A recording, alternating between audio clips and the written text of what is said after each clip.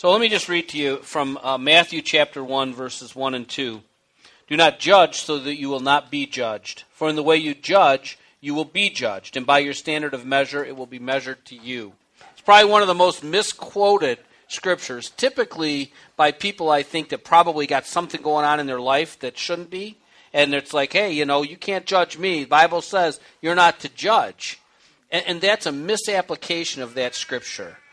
In the church, we absolutely have to judge. We have to be able to discern, recognize, and then deal with sin in our own lives and sin in other people's lives. So today, that's what we're going to talk about. I've had, over the last some number of months,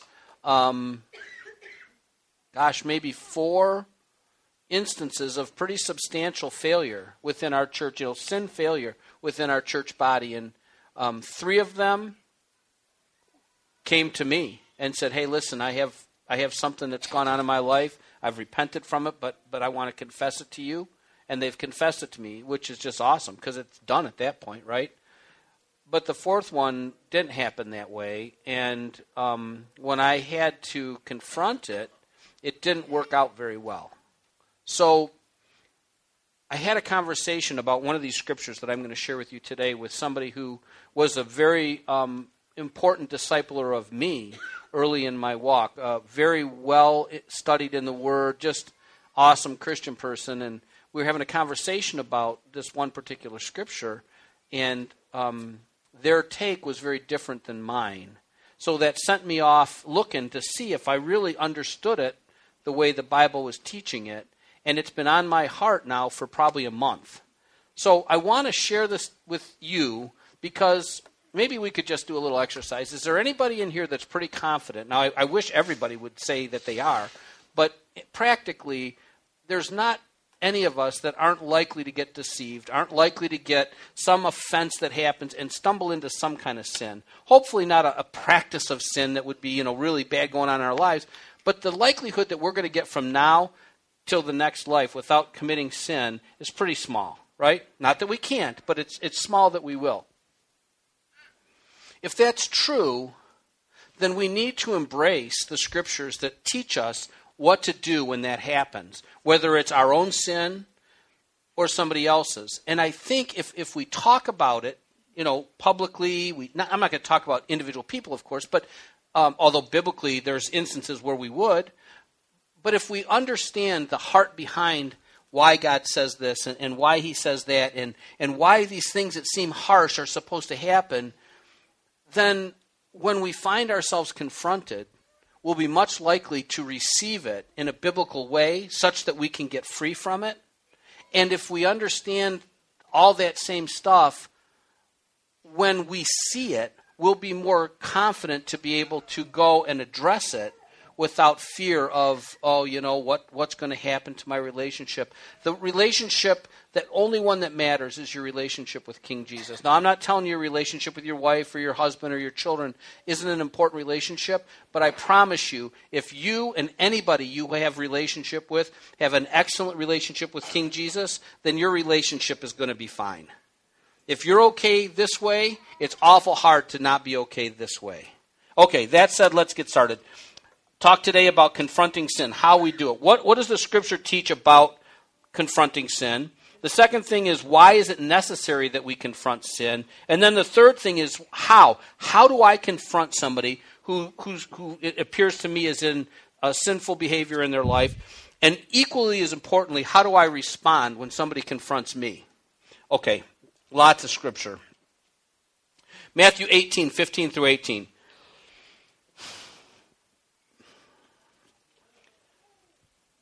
If your brother sins, go and show him his fault in private. If he listens to you, you have won your brother.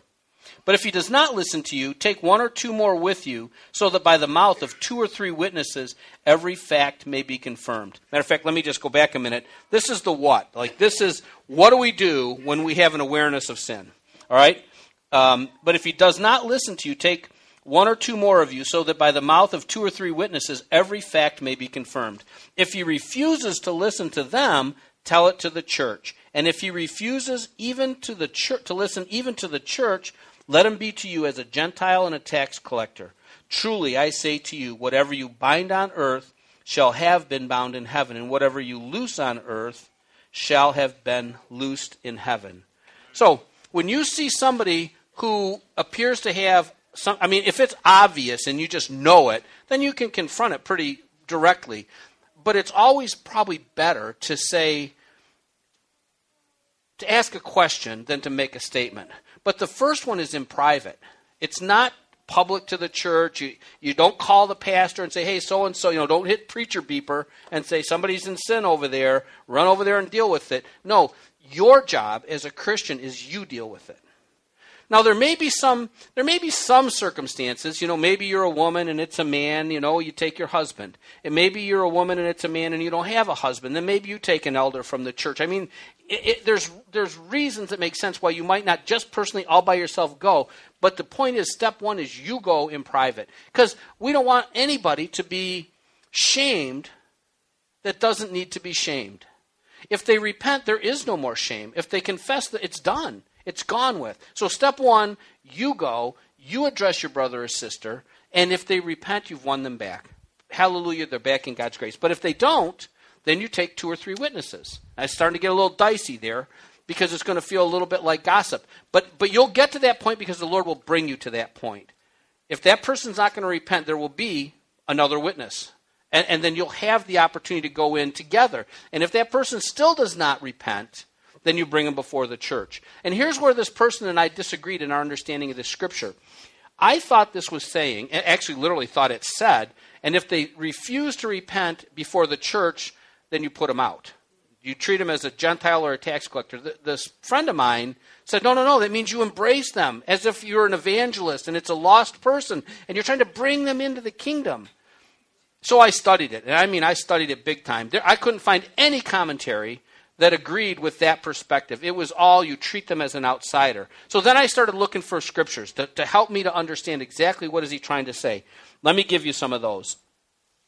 Oh, wait a minute. Before I do that, you take it to the church. If they don't repent, you treat them as a Gentile or a tax collector, as an outsider. And then this verse, you see this verse in other places in the Gospels, whatever you bind on earth shall have been bound in heaven, and whatever you loose on earth shall have been loosed in heaven. And that thing is used all kind of crazy different ways. I shouldn't say crazy. One of the contexts, I think, is I'll give you the keys of the kingdom, and whatever you have bound on earth shall have been bound in heaven. So it's got a broad application, but in this particular context, it's saying if that person does not repent, you bind them on earth, they're bound in heaven. And literally, if you put somebody out of the church, or it wouldn't be necessarily you at this point, it would be the eldership of the church, but you would tell them, listen, you are not welcome in any church. You can't go to the Lutheran church, you can't go to the Presbyterian church, you can't go to the Freedom Center. You are bound out of the family of God until you repent. And quite frankly, and we have a pretty wonderful family here, but we could even be us, more like Jesus. And it should be costly to not be able to participate with your church family. Costly in the sense that, man, how am I going to get by? Who's going to love me? Who's going to pray for me? What if I'm hungry? Who's going to feed me? The church ought to be so amazing, right? Jesus says they'll know you're my disciples by what? Your love for one another. Right? So when you say to somebody, you're outside the church, that should be like, no, then you got to come to grips with your sin.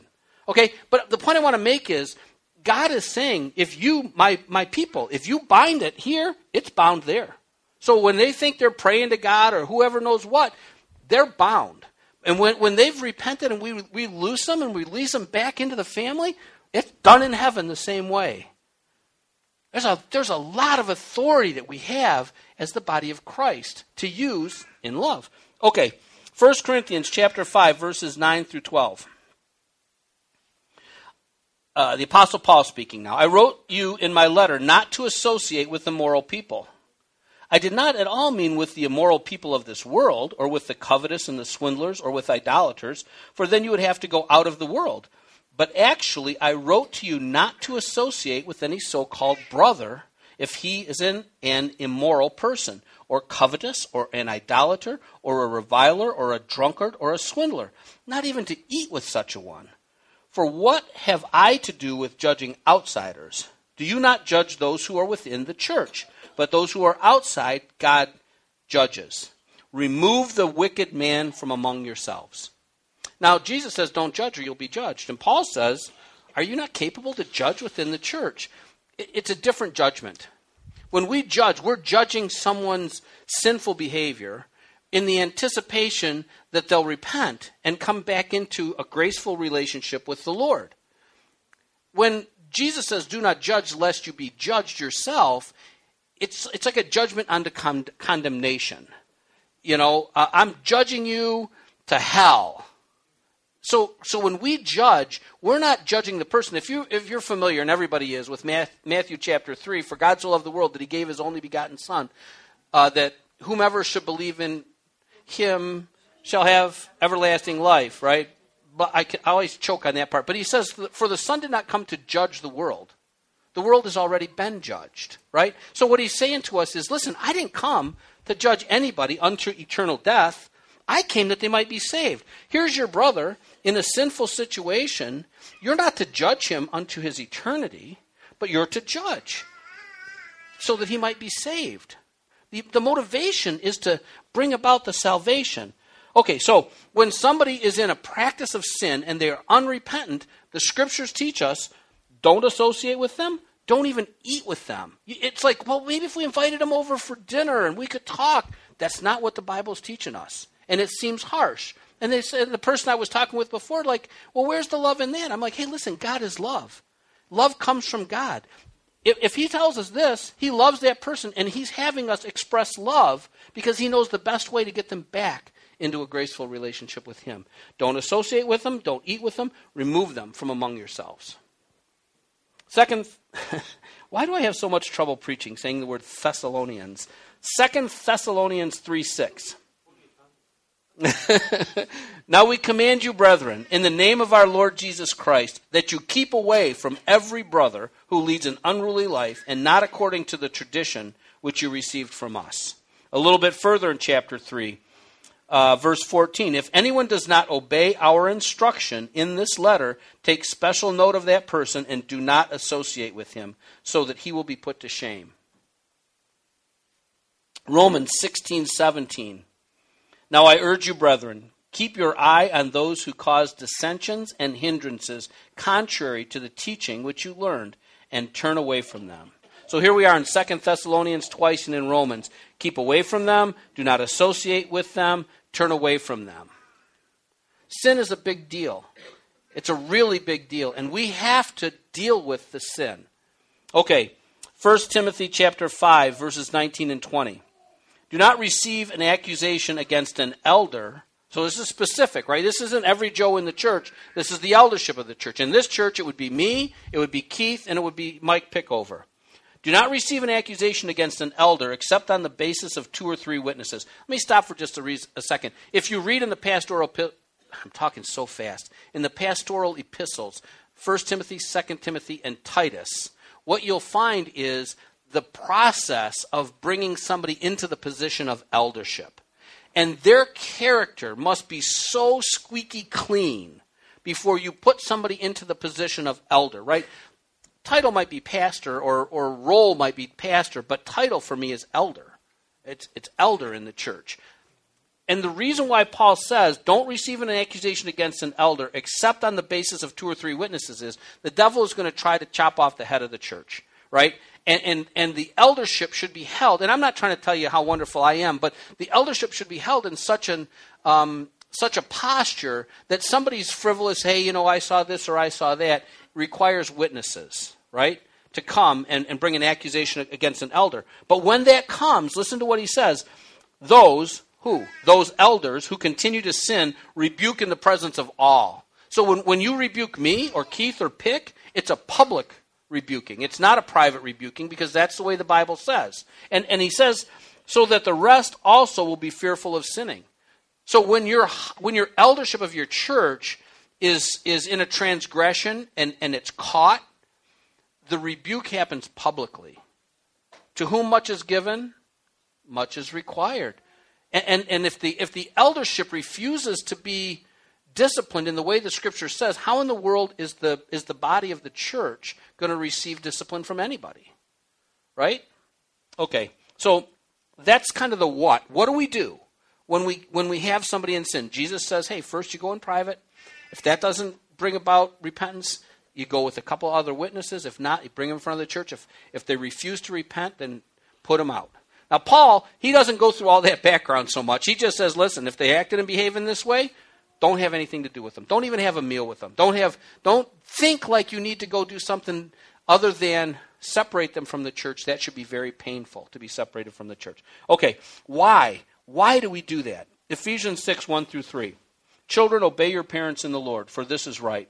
Honor your father and mother, which is the first commandment with a promise, so that it may be well with you and that you may live long on the earth. It's an example that there is consequence to sin. If you don't honor your parents, I talked about this particular scripture, I think, last week. If you don't honor your parents, the Bible promises you things will not go well for you. If you're wondering, how come I can't get out from underneath this black cloud, look to your relationship with your parents. Good parents, it's easy to honor them. Not so good parents, harder job, you still have to do it. So what the Bible is telling us here is this, in this context, is that if you're in the sinful place of not honoring your parents, you're going to have a rough life and a short life. So the why we address it is to get you out of that situation. Hey, listen, I heard you talking about your mom and dad the other day, and I'm telling you, God is not going to honor your life if you're going to be that way about your parents. You got to confess that sin and repent from it. Why? So that your life can go well and you live a long time. Okay, next one. 1 Corinthians 11:27-32. Man, this one's powerful. This is Paul teaching the church at Corinth about their way that they're doing communion. It's like they come together for the Lord's meal, and one guy gets there early and he drinks all the wine and he gets bombed. And another one eats up all the food. And when the person who doesn't even have money for food shows up, there's not even anything for him to eat. So this is Paul speaking to that context. Therefore, whoever eats the bread or drinks the cup of the Lord in an unworthy manner shall be guilty of the body and the blood of the Lord. But a man must examine himself, and in so doing he is to eat of the bread and drink of the cup. For he who eats and drinks judgment to himself if he does not judge the body rightly. For this reason, many among you are weak and sick, and a number sleep. Many of you are weak, many of you are sick, and some of you are dead. That's what that means. But if we judged ourselves rightly, we would not be judged. But when we are judged, we are disciplined by the Lord, so that we will not be condemned along with the world. Okay, so a man must examine himself, for he who eats and drinks judgment to himself if he does not judge the body rightly. It's sin to not rightly judge the body.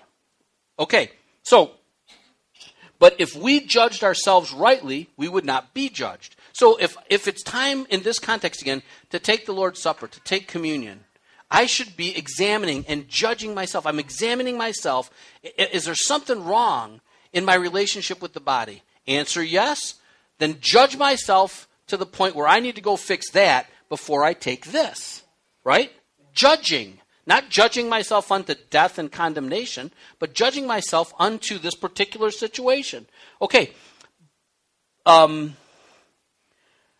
Eats and drinks judgment. If you eats and drinks judgment to himself and does not judge, blah, blah, blah, blah. For this reason, many of you are weak and sick, and a number are judged, or a number are sleepy. I'm sorry, I've lost my train of thought a little bit. The point I want to make is that judging, when we don't judge ourselves, is by God himself. And God, in his judgment of our not rightly discerning the body, puts on us sickness, weakness, even death. You're like, well, wait a minute. God doesn't make people sick. I'm telling you, yes, he does. It tells you right here. Now, how he does it, he lets Satan do it, but he removes his grace. At the very least, he removes his grace and allows sickness to come. If you want to look at it that way, that's okay. But that happened by the Lord because we didn't rightly examine ourselves. There was a judgment. Why is it that we should talk to people? Hey, listen, I know something about what's going on. I saw you, and you really shouldn't take communion right now. You get in that thing so that person doesn't get weak or sick or ultimately die. Now, here's the cool thing. You're like, but God killed him. But when we are judged, we are disciplined by the Lord so that we will not be condemned along with the world. What's the condemnation of the world? It's eternal damnation. It's hell. It's the lake of fire, right? So when God is doing this, he's doing this to keep us from this judgment that the world is going to be under. So he's telling the church that you could ultimately be judged like not the church if you don't repent from this particular behavior. Why do we do it? So that doesn't happen. Okay, James 4:6. But he gives a greater grace. Therefore it says, God is opposed to the proud, but gives grace to the humble. Why do we confront somebody in their sin? Because somebody who's in a place of sin, do you understand that if, let's say the second step, somebody has come to me and they've confronted my sin and I've refused to repent. Okay? Now, what should my sin be? I'm telling lies. And they recognize I've been telling lies. When I am confronted in my sin and I refuse to repent, what I've done is I've said, this is God and this is me. I have decided to place myself above God, which is biblical pride. When the Bible talks about bad pride, that's what it's talking about. I put myself in that place. Now, that scripture right there says God is opposed to the proud, but gives grace to the humble. The minute I put myself into a position of biblical pride, I don't have grace. If I don't have grace, how in the world am I going to repent on my own? If you know I'm in sin, and I am proud before God, and he's resisting me, how will I ever get myself out of this situation that could ultimately cause me to be condemned along with the world if somebody doesn't come? Because there's no grace for me in pride. Well, but God understands it. Why doesn't he help? Hey, listen, man, he gets to write the rules. Not me, not you. So why do we confront sin? Because when I'm in sin, there's no grace. If there's no grace, I can't even understand that I'm in sin. I need somebody to come and help me. Whew. Sorry. 1 Corinthians chapter 5, verses 3 through 6. Paul again. Poor Corinthians. For I, on my part, though absent... Oh, let me give you some context. This is the guy, for the sake of the children, who has his father's mother. Right? You adults know what that means, right? I mean, he's having his father's... Not his father's mother. Oh, my gosh. Has his father's wife. I mean, it's not that much worse. They're both nasty. But he has his father's wife. Okay? That's what this guy is doing. So Paul's talking about that guy.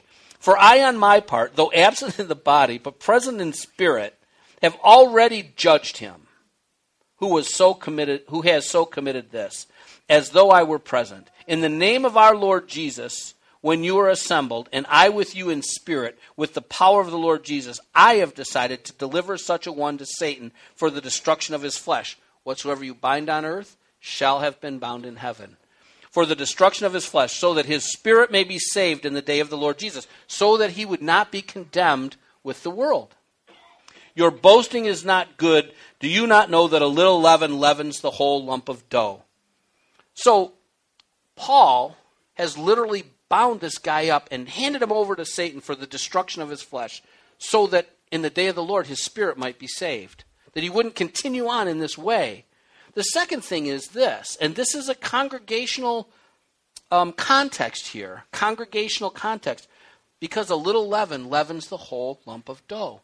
Don't you know that when we come together and the Lord wants to bring about deliverance for Richard's lungs or who knows what, and we wonder, Lord, where's the anointing? Where's the anointing? Because a little leaven leavens the whole lump. If you let that junk, me, you, the eldership of the church, allow that stuff that won't be repented of to be present in your congregation, guess what's not? Yeah. The anointing. Yes. He says, I've told my church through my word that you are to deal with this stuff. And if you don't deal with it, then your whole lump is going to start, oh, well, they look right past sin at church on the street. You go there and be whoever you want. You think the anointing is present at a church? I mean, homosexual seems to be the thing that pick on, but I don't know of churches that embrace other sins. But there are churches that embrace homosexuality. Come to our church. Put your money in our basket. We accept anybody for everything because Jesus loves you. He doesn't. Now, he loves the person. Sorry. Here's a point that I need to make that I don't have in my notes. Somebody came to me about some sin that a person had. Two people, actually. They weren't Christians. They were going to church, but they weren't Christians. It's a whole different conversation. Someone who is not a Christian has made no confession to the lordship of Jesus. They're heaping up upon themselves wrath for the day of wrath. But today, we have no claim to their behavior, right? As a country, I mean, we might have some, because we want God to bless our country, but you don't go to somebody and say, hey, listen, you know what? You're living in sin, and if you don't stop it, you're going to not go to heaven because that's a sin. Because they might listen to you. If that's your message to them and they listen to you, you haven't done anything for them. Why? Because if they repent from that sin, are they going to heaven? They are not. They only go to heaven if they get Jesus. They have to get Jesus so that they can have his righteousness. Their garment is stained as can be, just like yours or mine was. And without the righteousness of Christ, the fact that they don't do whatever that is anymore, they're still not going to go to heaven. They're going to stand before Jesus and they're going to be, oh man, I'm glad that guy told me to quit swearing or quit stealing, because if I would have kept stealing, I couldn't come into heaven. And Jesus is going to look at him and say, who are you? Because they didn't have what was required to meet the covenant. So when you think about this, I'm not talking about, like Paul said, who am I to judge the world? That's already done. We're to judge one another unto restoration. Okay. Little leaven leavens the whole lump. Are you okay? I mean, I don't hear the kids screaming yet. Can I there's just a little bit more? Okay. Then so the what was, what do we do when we see sin? What's the process? The second is, why do we do it? I mean, love is if you want to boil it down, it's love. And then the third is how. And interestingly, I'm going to share with you the how in a number of places from a little bit further down in some of the scriptures I've already shared with you. So a little sneaky on my part. Okay, first, if you're the person confronting, here's the how of if you're the person confronting. 2 Thessalonians 3:14 and 15. If anyone does not obey our instruction in this letter, take special note of that person and do not associate with him, so that he will be put to shame. Yet, do not regard him as an enemy, but admonish him as a brother.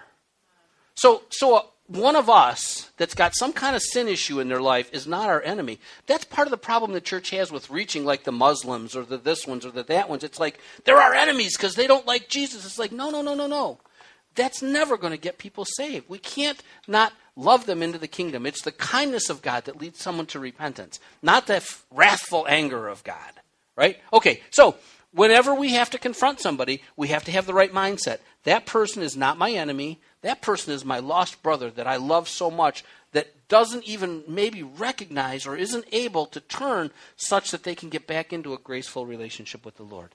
Galatians chapter 6, verses 1 and 2. Brethren, if anyone is caught in any trespass, you who are spiritual, restore such a one in a spirit of gentleness, each one looking to yourself so that you too will not be tempted. Bear one another's burdens and therefore or thereby fulfill the law of Christ. So, when we confront somebody with their sin, if they've been caught in a trespass, those that are spiritual, mature, confront them in a spirit of gentleness. We don't come with anger. We don't come with wrath. We come in a gentle spirit, right? And then it says that we should be humble to the place that we want to be careful. You know the saying, there but by the grace of God, go I. That could as easily be me as it could have been that person. So we be conscious that it could be us.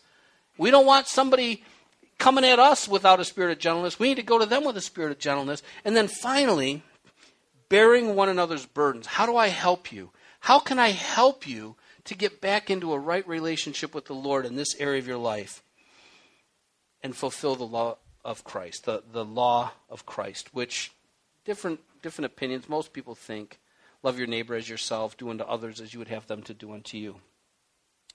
Speaking of, Matthew 7:12. How do we confront somebody? In everything, therefore, treat people the same way you want them to treat you, for this is the law and the prophets.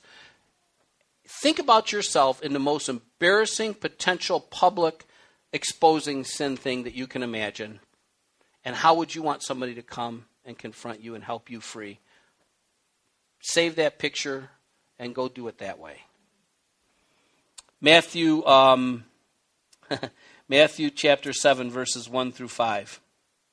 Do not judge so that you will not be judged. For in the way you judge, you will be judged. And by your standard of measure, it will be measured to you. If we stopped right there without broader understanding of the Scriptures, nobody would get dealt with anything, right? But you read on. Why do you look at the speck that is in your brother's eye? Now, let's stop just a minute. Let's just assume, why do you do not judge, but there's actually something to be judged, right? Why do you look at the speck that is in your brother's eye, but do not notice the log that is in your own eye? Or how can you say to your brother, let me take the speck out of your eye, and behold, the log is in your own eye? You hypocrite, first take the log out of your own eye, then you will see clearly to take the speck out of your brother's eye. He's not saying don't judge. He's saying be careful when you go to confront this sin. If you got some sin in your life, don't be trying to look through your mess and how to clean up his mess. Ask the Lord, is there anything, Lord? Is there sin in my life? Before I go confront my brother, man, I want to have clear vision so that I can truly help them. Am I looking past a plank or a log in my own eye? And then listen. And if he shows you something, deal with it. So that when you go to help, see, the end of this thing is actually taking the speck out of your brother's eye. You judged properly. You recognized the speck in his eye, somehow through the plank in your own. When you go there, you want to be so humble before the Lord, so humble before that person. You might even want to tell him, the Scripture says this, and I had to do some serious introspection with the Lord, and guess what? I had some repentance of my own to do. Can I help you with yours? Okay, how do you confront? That would be the how you confront. What if you're confronted?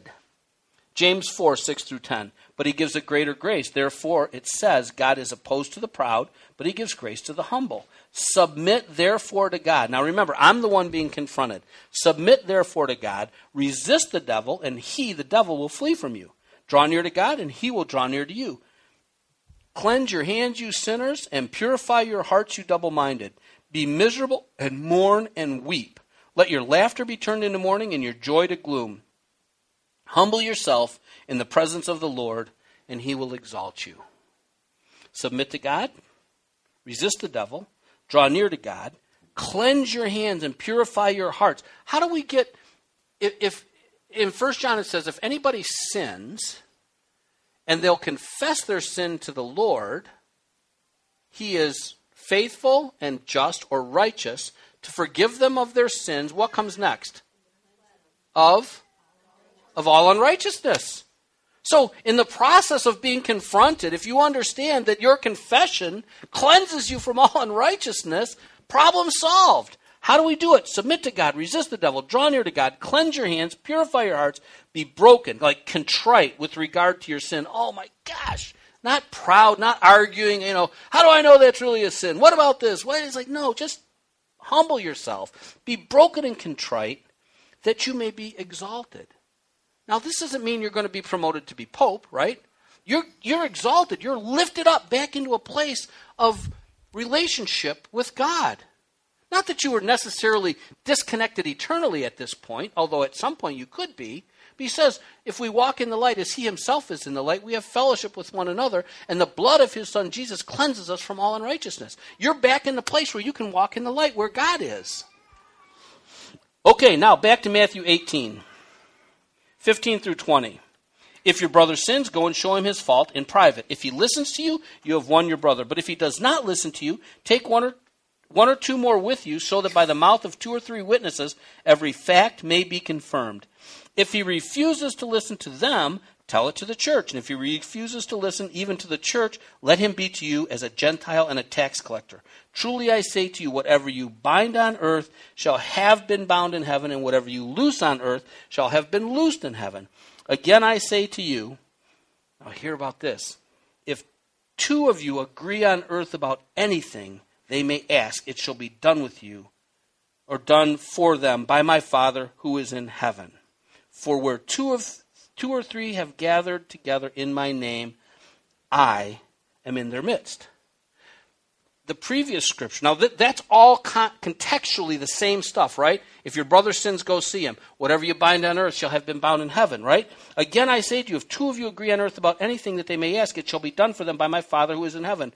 For where 2, this may be the second most misquoted scripture, for where 2 or 3 have gathered together in my name, I am there in their midst. Why are they together? To confront sin.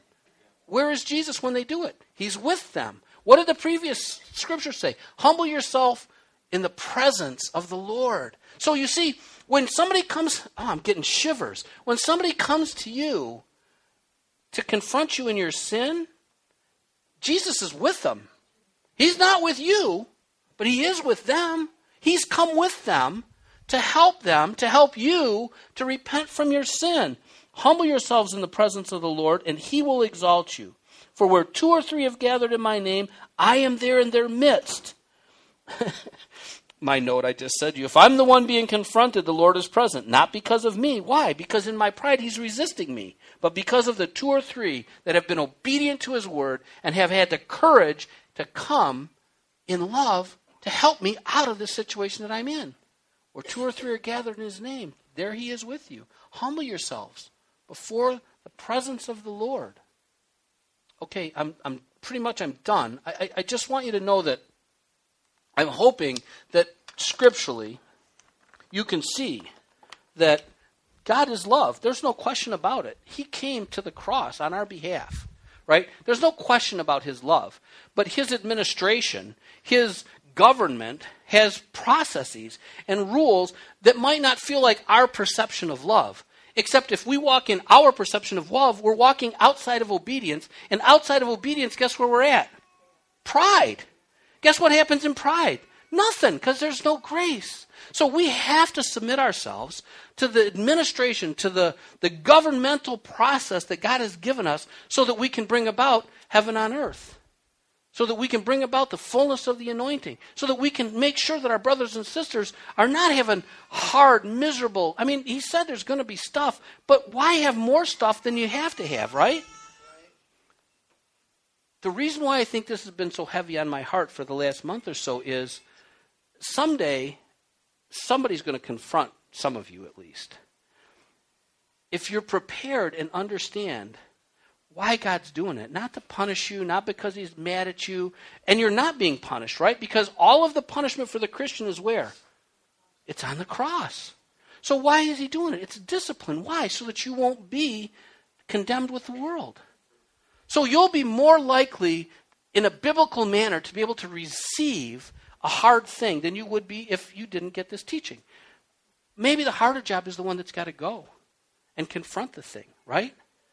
You'll be more likely to go and confront it because I promise you the day is coming. God's going to show you something. He's going to let you see. We had a person teaching a class that said, hey, listen, if I'm in sin and you don't have a relationship with me, don't you come talking to me outside a relationship. And I had to stop the class and say, no, that is not biblical. Because what if that's the only person that God made aware? What if the people that are close to you, you're careful that they don't get to see your thing. But you're not that careful with somebody who doesn't have an intimate relationship with you and God let them see it. Are you telling me you can't receive from a brother or sister who God has chosen to show it to?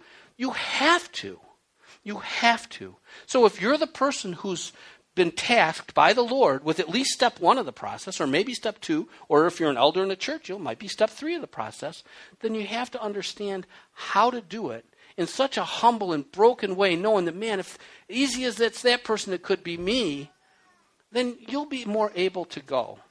And all of us will be able to walk with the Lord in the way that he wants to walk with us, in the light, and have his blessing, and have his grace, and have his mercy, and all that kind of stuff. Amen? Amen. Okay. 2.5 hours of church. Wow, you guys are awesome. When God shows up, it's hard to leave though, isn't it? Lord, I thank you so much for your word. I thank you for the discipline. I thank you for the chastening. I thank you for the mercy and the grace. I thank you for all of it. I just pray, Lord, that we will be a congregation, a cell within your body. I pray this for your whole body, Lord, but this place where I'm the under shepherd, Lord, I pray in this place that we will be obedient to your teaching, that we will love one another out of any kind of sin situations, and that we will truly, truly, Lord, be a city on a hill, a lit light that nobody could put a basket over, that shines your glory everywhere that we go, that we may be fruitful in our lives here, and that you may be glorified in everything that we do. In Jesus' name.